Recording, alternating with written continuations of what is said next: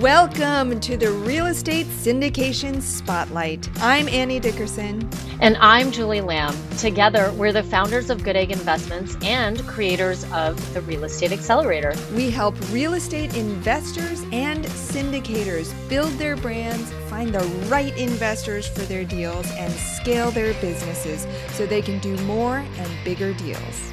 We believe that everyone has the power to make an impact through raising capital and helping people achieve financial freedom through real estate. We invite you to join the Real Estate Syndication Spotlight Facebook group so we can amplify our impact together. We know you're going to love this episode. And hey, be sure to stick around to the end of the show because we're going to reveal how you can be our next guest on one of the fastest growing real estate podcasts on the planet.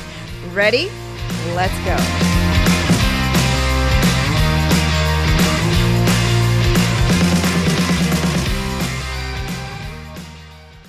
Welcome back, friends, to the Real Estate Syndication Spotlight podcast. I'm your host, Annie Dickerson, and today I'm thrilled to introduce you to Rudy Daji.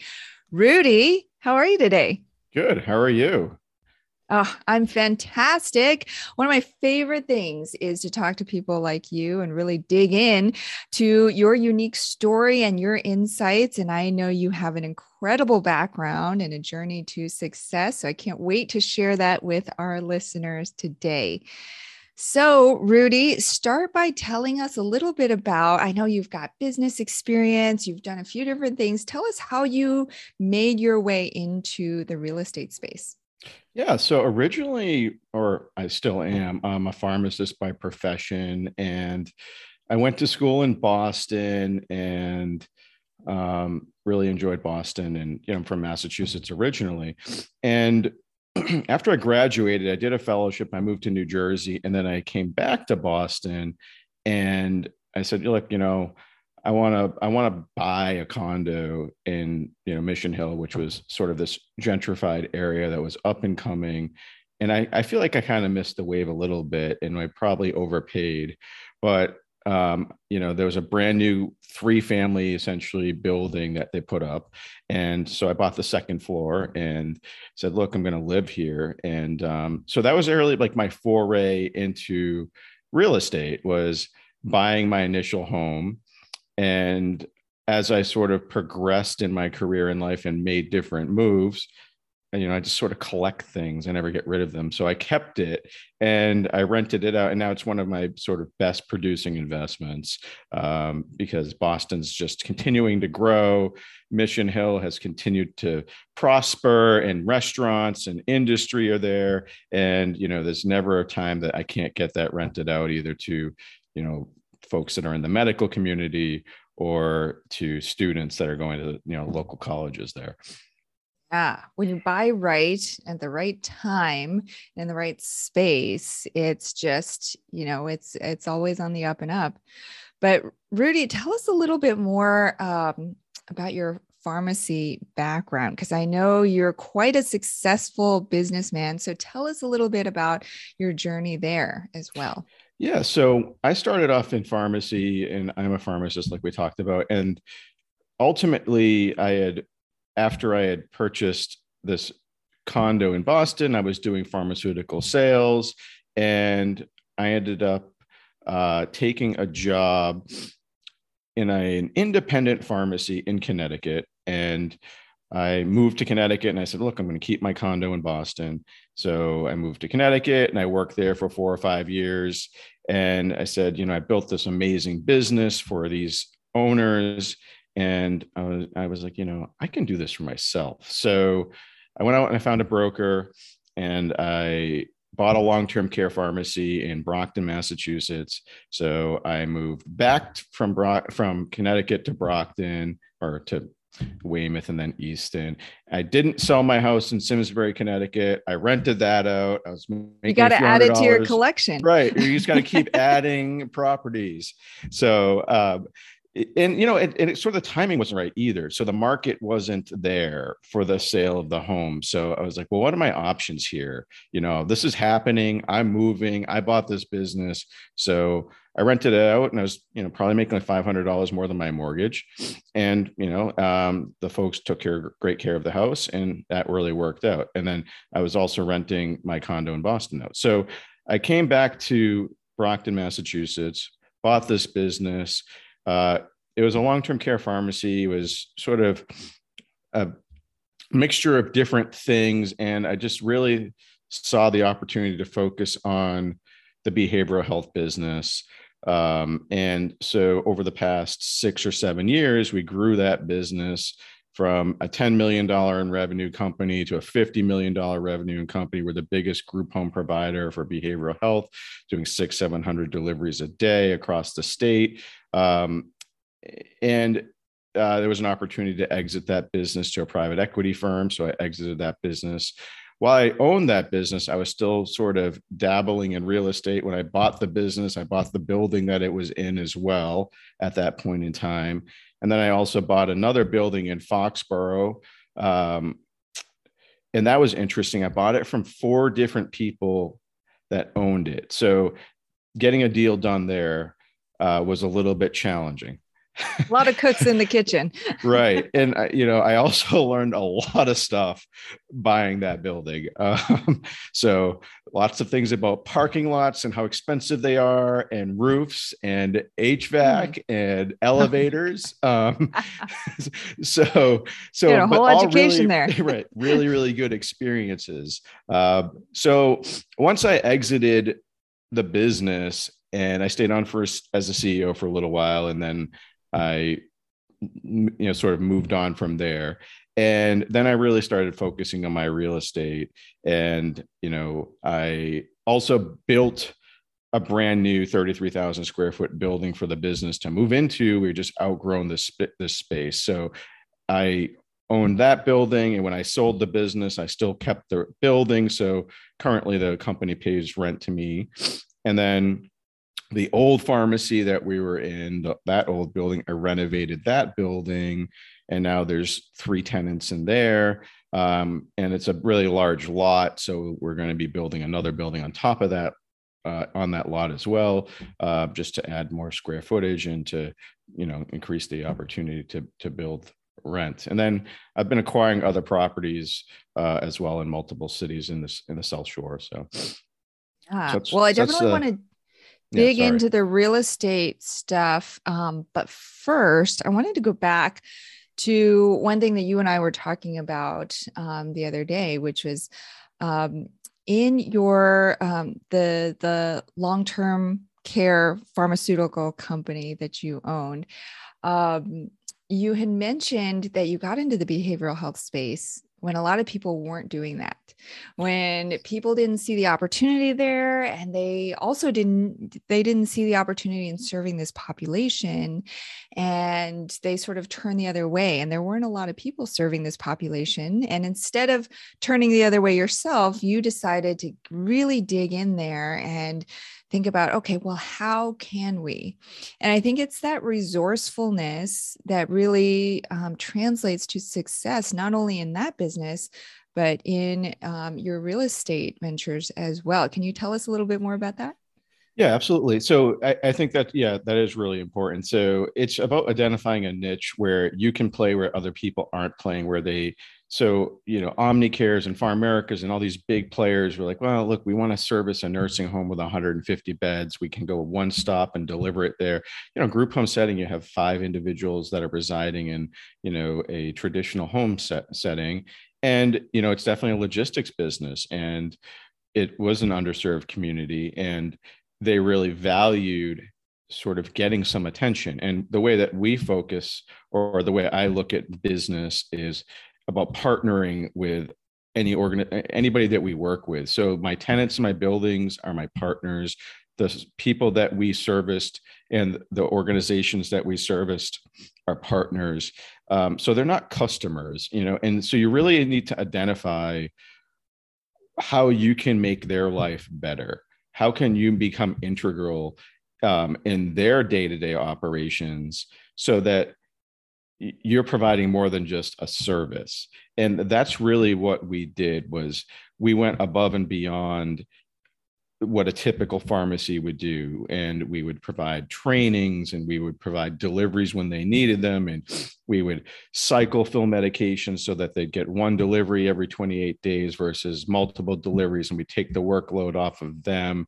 And it's the same thing about that I've found in real estate is identifying things that you sort of can hone in on, right? I generally, during the pandemic, I had 0 vacancies, and I didn't have anybody that didn't pay me rent because I focused on healthcare-based companies as tenants in my buildings. And when I look at buildings, I generally look for buildings where the cash on cash return is 15 to 20%. And then you got to look at what those dollars mean too, right? Because you can't pay a mortgage with percentages. So I think there's just a lot of different things in the way that I try to view any investment or business is how do you become better? How do you differentiate yourself? How do you provide a different service? And what is it that you're looking for, and how do you refine your approach to it? So with the first building I bought, I learned a lot of things, and I sort of keep applying that forward. And before that, it was cap rates. And now I've moved on. I'm like, I'm looking at cash and cash returns. Like after mortgage, how much money am I putting in my pocket?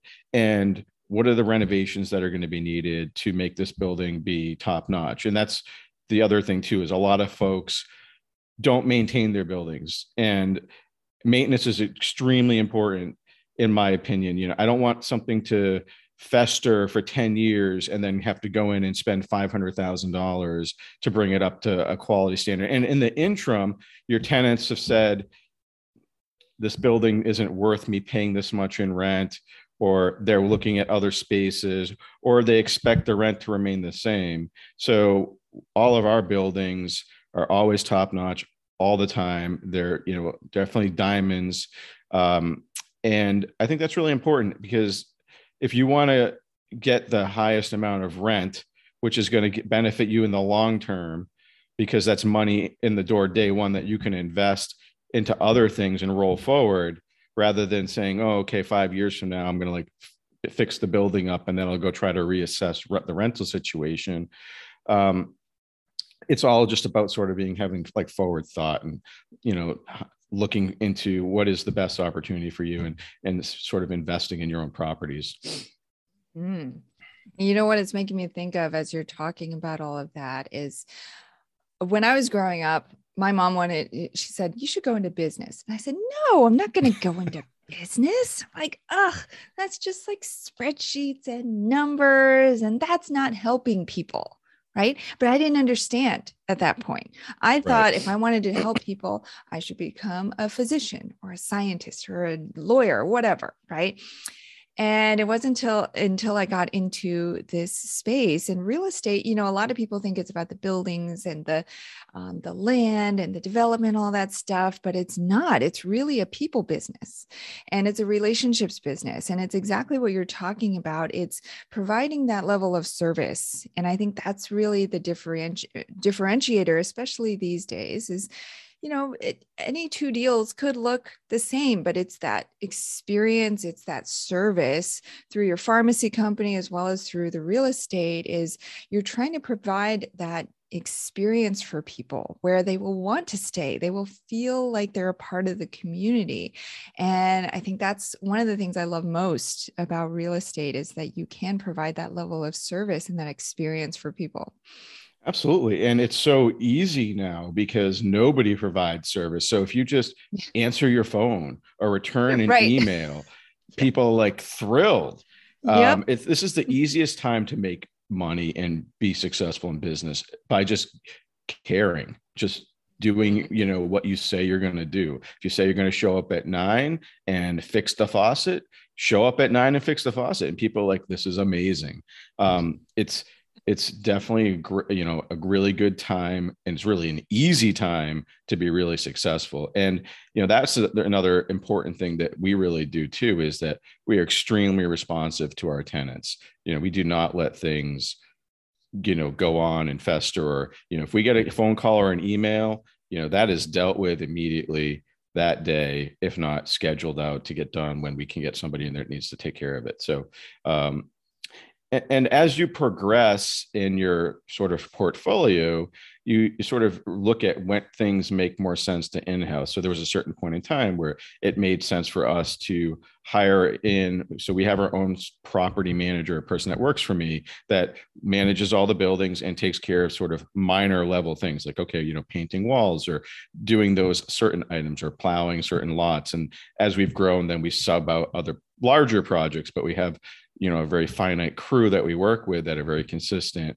and sort of happy to work with us. And as we've looked at projects, we've acquired equipment because you can deduct the cost of that equipment, and it ends up being that you can own a skid steer or an excavator for the cost of what the work would have been, and you get the deduction. So there's just lots of different things. Real estate is a great business to be in because there was a lot of passive income.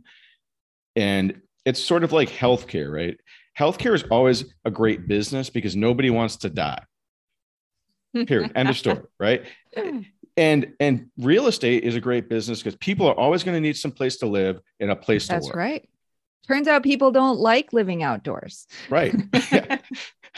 I was trying to rent out my son's, tree house, but it wasn't working out. Yeah. Oh my gosh, that's so funny. So you've been okay. So let's talk a little bit about the real estate, a little bit more about the real estate side. So you mentioned you got your start in these smaller properties. Now you're doing these really big things, and you're doing development. Tell us a little bit. Have you been doing all of this on your own? Do you have partners? Do you have investors? And what is sort of your vision or your plan for your real estate portfolio?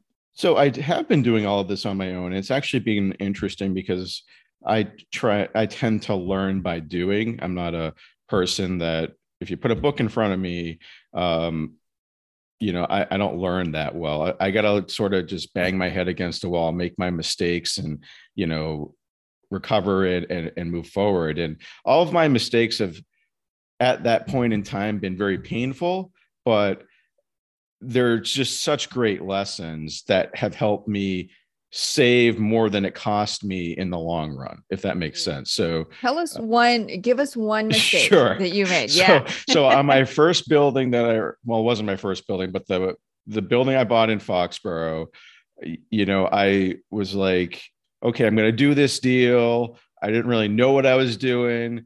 I had to negotiate with 4 different owners, and we finally got the deal done. And, I had an inspection done, and I was like, okay, well, I guess everything looks all right. Looks great. All right. I'm still running my other business. Right. So this is sort of like a side project, and I'm like, okay, yep. Awesome. And, day 2 after closing, 2 HVAC units go down.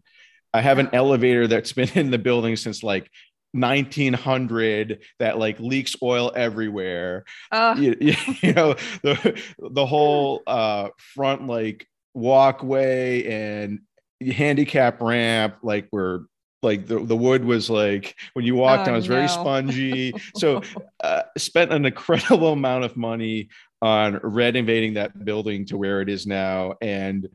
But I learned a lot of lessons, right? HVAC is really important and it's expensive. And, so when you go into a property that you're interested in looking at, you want to make sure that those things are inspected. You want to make sure you bring in an HVAC guy, not just a building inspector or a person that does that, for your home inspection, right? They go around and they're like, yeah, this looks okay. And that looks okay.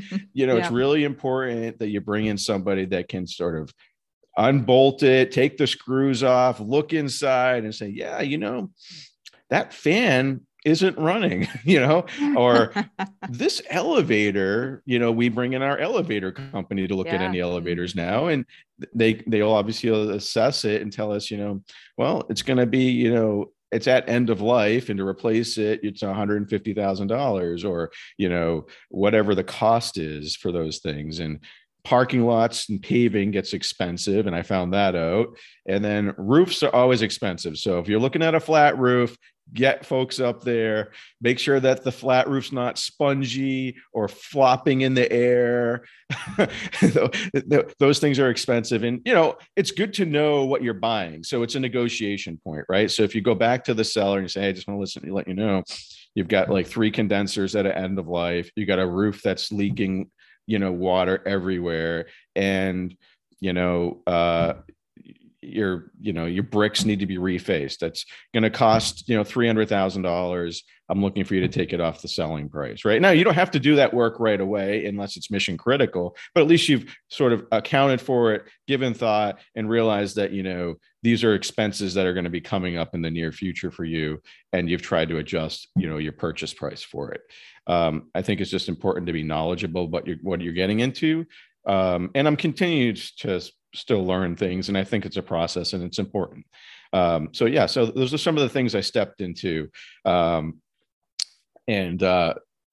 were good learning experiences. At that point in time, I was sort of kicking myself. But now that I've acquired all these other properties, as I go into the next property, it's like, okay, well, make sure we check this. And, and septics are really important to check too. Mm-hmm. So if you have a building that's on septic, make sure you get, actually, that was a really interesting story too. So I am in the process of acquiring a very large industrial space, and it has 4 septic systems that were just put in 2019. And everybody said to me, Rudy, like, they're brand new. Why are you inspecting them? And I was like, because you never know. Right. And one of the tenants is a painting company that paints like for your residential, but they come and they wash all their stuff back at their shop, and it blew up one of the septics completely. Leach field all the way back up is junk. So, we did the inspection, which was really important. But everybody was like, why would you do this? Mm-hmm. And, ultimately that was, it's a big cost that we found before we're going to close on this deal that now we're going to get the seller to fix. Yeah. I think that's such a key insight right there, is to don't rush into it. Take your time, right? Have your checklist. And that's the other thing is, right? Like, you probably couldn't have built that checklist from reading a book. It was like you painstakingly put together that checklist of due diligence items, and you know exactly what to do now. And you're probably still learning with each deal. You're adding more to that checklist. But it protects you when you get into the deal, right? Because it gives you that confidence knowing that you've turned over every leaf and you know exactly what you're getting into. Right. Especially if it's a stretch building for you, right? So if you're like, look, I'm trying to level up to the next space. My first building was $500,000. Now I'm going to do a $2 million building. And this is like a stretch thing for me. So, I'm like, I'm excited, but I'm a little nervous. So it's really important that, if you're stretching financially, which is always a good thing to push yourself, that what you're doing and what you're going into, right? So that's why it's really important that you do those inspections, because if you're on the cusp and you do the deal but then all of a sudden $300,000 of expenses just pops up, now you're sort of in a tough spot.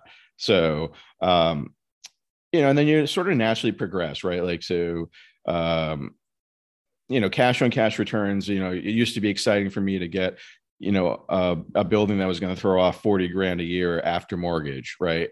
And now I'm like, the deals get bigger and they get more exciting, so now I'm looking at ones that throw off $200,000, $300,000, $400,000, $500,000 after mortgage, because they just make more sense. And then you're talking about resources too, right? So just like how, if you look at like private equity funds, right, they don't want to buy, like if they have $3 billion to deploy, they don't want to deploy it in companies that are doing revenue of like 50 million or 60 million or 100 million. They want to take it and deploy it in 5 companies or 10 companies, because there's a lot to manage, right? So as you sort of grow your portfolio, then you start looking at, okay, well, what's the bang for the buck? Like, is it worth, me buying more buildings for like $1 million, like, and I'm only going to get like 50 grand. So now I'm starting to look at larger properties that make more sense. And the other thing I would recommend to people is be patient. Look at a lot of properties before you decide that this is the one that you're going to purchase. Like, we look at so many properties every year before we actually pull the trigger on something, and be comfortable backing out of a deal too if it's not where it's going to be. So, there's deals that we invest money in and we'll have $10,000-$20,000 in attorney fees in the deal. And we then say, look, this isn't worth going forward. There's environmental issues, or there's structural issues, or there are other things that make this not make sense. But instead of forging forward and being like, well, we're already 20 grand deep, you got to pull back out, because otherwise you're going to be in way deeper than you need to be. So I think there's just a lot of things that, it's sort of be disciplined and be intelligent about the way you look at things, and, be fearful, but also be brave at the same time. So, listen to your gut and, take those directions that your gut's like, yeah, I don't know if this is the right thing. Listen to that, but also manage it and make sure that you're not just backing out of fear, because you can't get forward, or you can't move forward without, you're not going to have 100% perfection all the time. You're going to have mistakes, and you're going to have failures, and you have to fail forward. But I think that the other important thing is, if you want to endeavor in this space, you just have to pull the trigger and do it, and use the first one to leverage the second one. And burn the boat, burn the bridge, like go to the other side, like do it. And like, there's no turning back, because a lot of people want to sort of stick their foot in the water, but it's just such a great space to be in. And there's so much opportunity. And I know it's passive investments, and they like to call it passive investments, and it's great from a taxation standpoint too, but don't be passive about the investment, if that makes sense. It's a passive income, but don't be passive about it, and be engaged with your business, because it's a business. And, just like nonprofits that I'm on the board for, I'm always mindful, and I say, listen, guys, I know we're a nonprofit, but we need to run our business. So we should run this as a business, as if it's a for-profit. Such wise words. I think the part that resonated with me most was be fearful, but also be brave. And I think that speaks to so much about this space, is like, do your due diligence, but not so much that you get stuck and you don't do anything. Is still move forward, but make sure that you're doing it with intent and with purpose. Yeah. A lot of people are always looking to have 100% of all the information before they make a decision. And I have never been that person. And I don't think you ever make decisions if you have to have 100%. I probably have 50, 60% of all the information that I need. And then I say, okay, we're doing this. And then you got to go with it. And, you can't turn back. If I waited to have 100% of everything, I never would have bought my pharmacy. I never would have left working for somebody else. I never would buy buildings, because you don't know everything. And so you can just do your best sort of diligence till you get to a place where you're like, okay, I think this is a good opportunity. And all my businesses and all my buildings have all worked out to be great opportunities. And they've all appreciated in value, and they've all brought new tenants in that are always willing to pay more. And all of my tenants have always complimented our team after we go in and take over a building, because it's night and day. We renovate them. We are very service oriented to our tenants. We know all of our tenants. We're there every single day, frequenting our buildings. So if there's ever a question or something comes up, it's just, and I think that's the most important thing. If you want to get the maximum amount of rent and income, is to develop your reputation for whatever business you're in. Well, Rudy, I know we've just scraped the surface. You have so much knowledge and wisdom and experience to share. So I know our listeners are going to want to follow up with you. Tell them what's the best place, or what's the best way for them to follow up with you and learn more. Yeah. So if they want to email me, it's my first initial last name. So it's R, D as in dog, A as in apple, J as in John, I as in ice cream, E as in elephant, at outlook.com. Okay, well, perfect.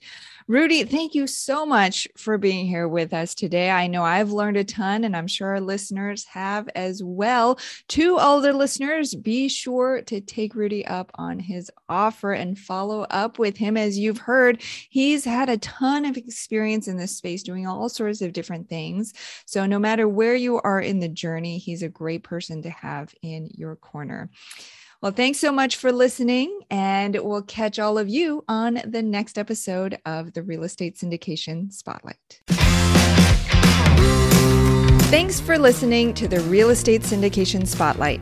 If you are a real estate investor or syndicator who would like to be on this podcast, please visit syndicationspotlight.com, and please also join the Real Estate Syndication Spotlight Facebook group so we can connect with you and learn more about you. And if you got something out of this episode, we'd love it if you could subscribe to this show and give us a rating and review. We promise to read your feedback and take action to continue to make this show even better and more valuable for the real estate syndication community. My name is Annie Dickerson. And I'm Julie Lamb. Thanks for listening, and thank you for being a part of the Real Estate Syndication Spotlight community.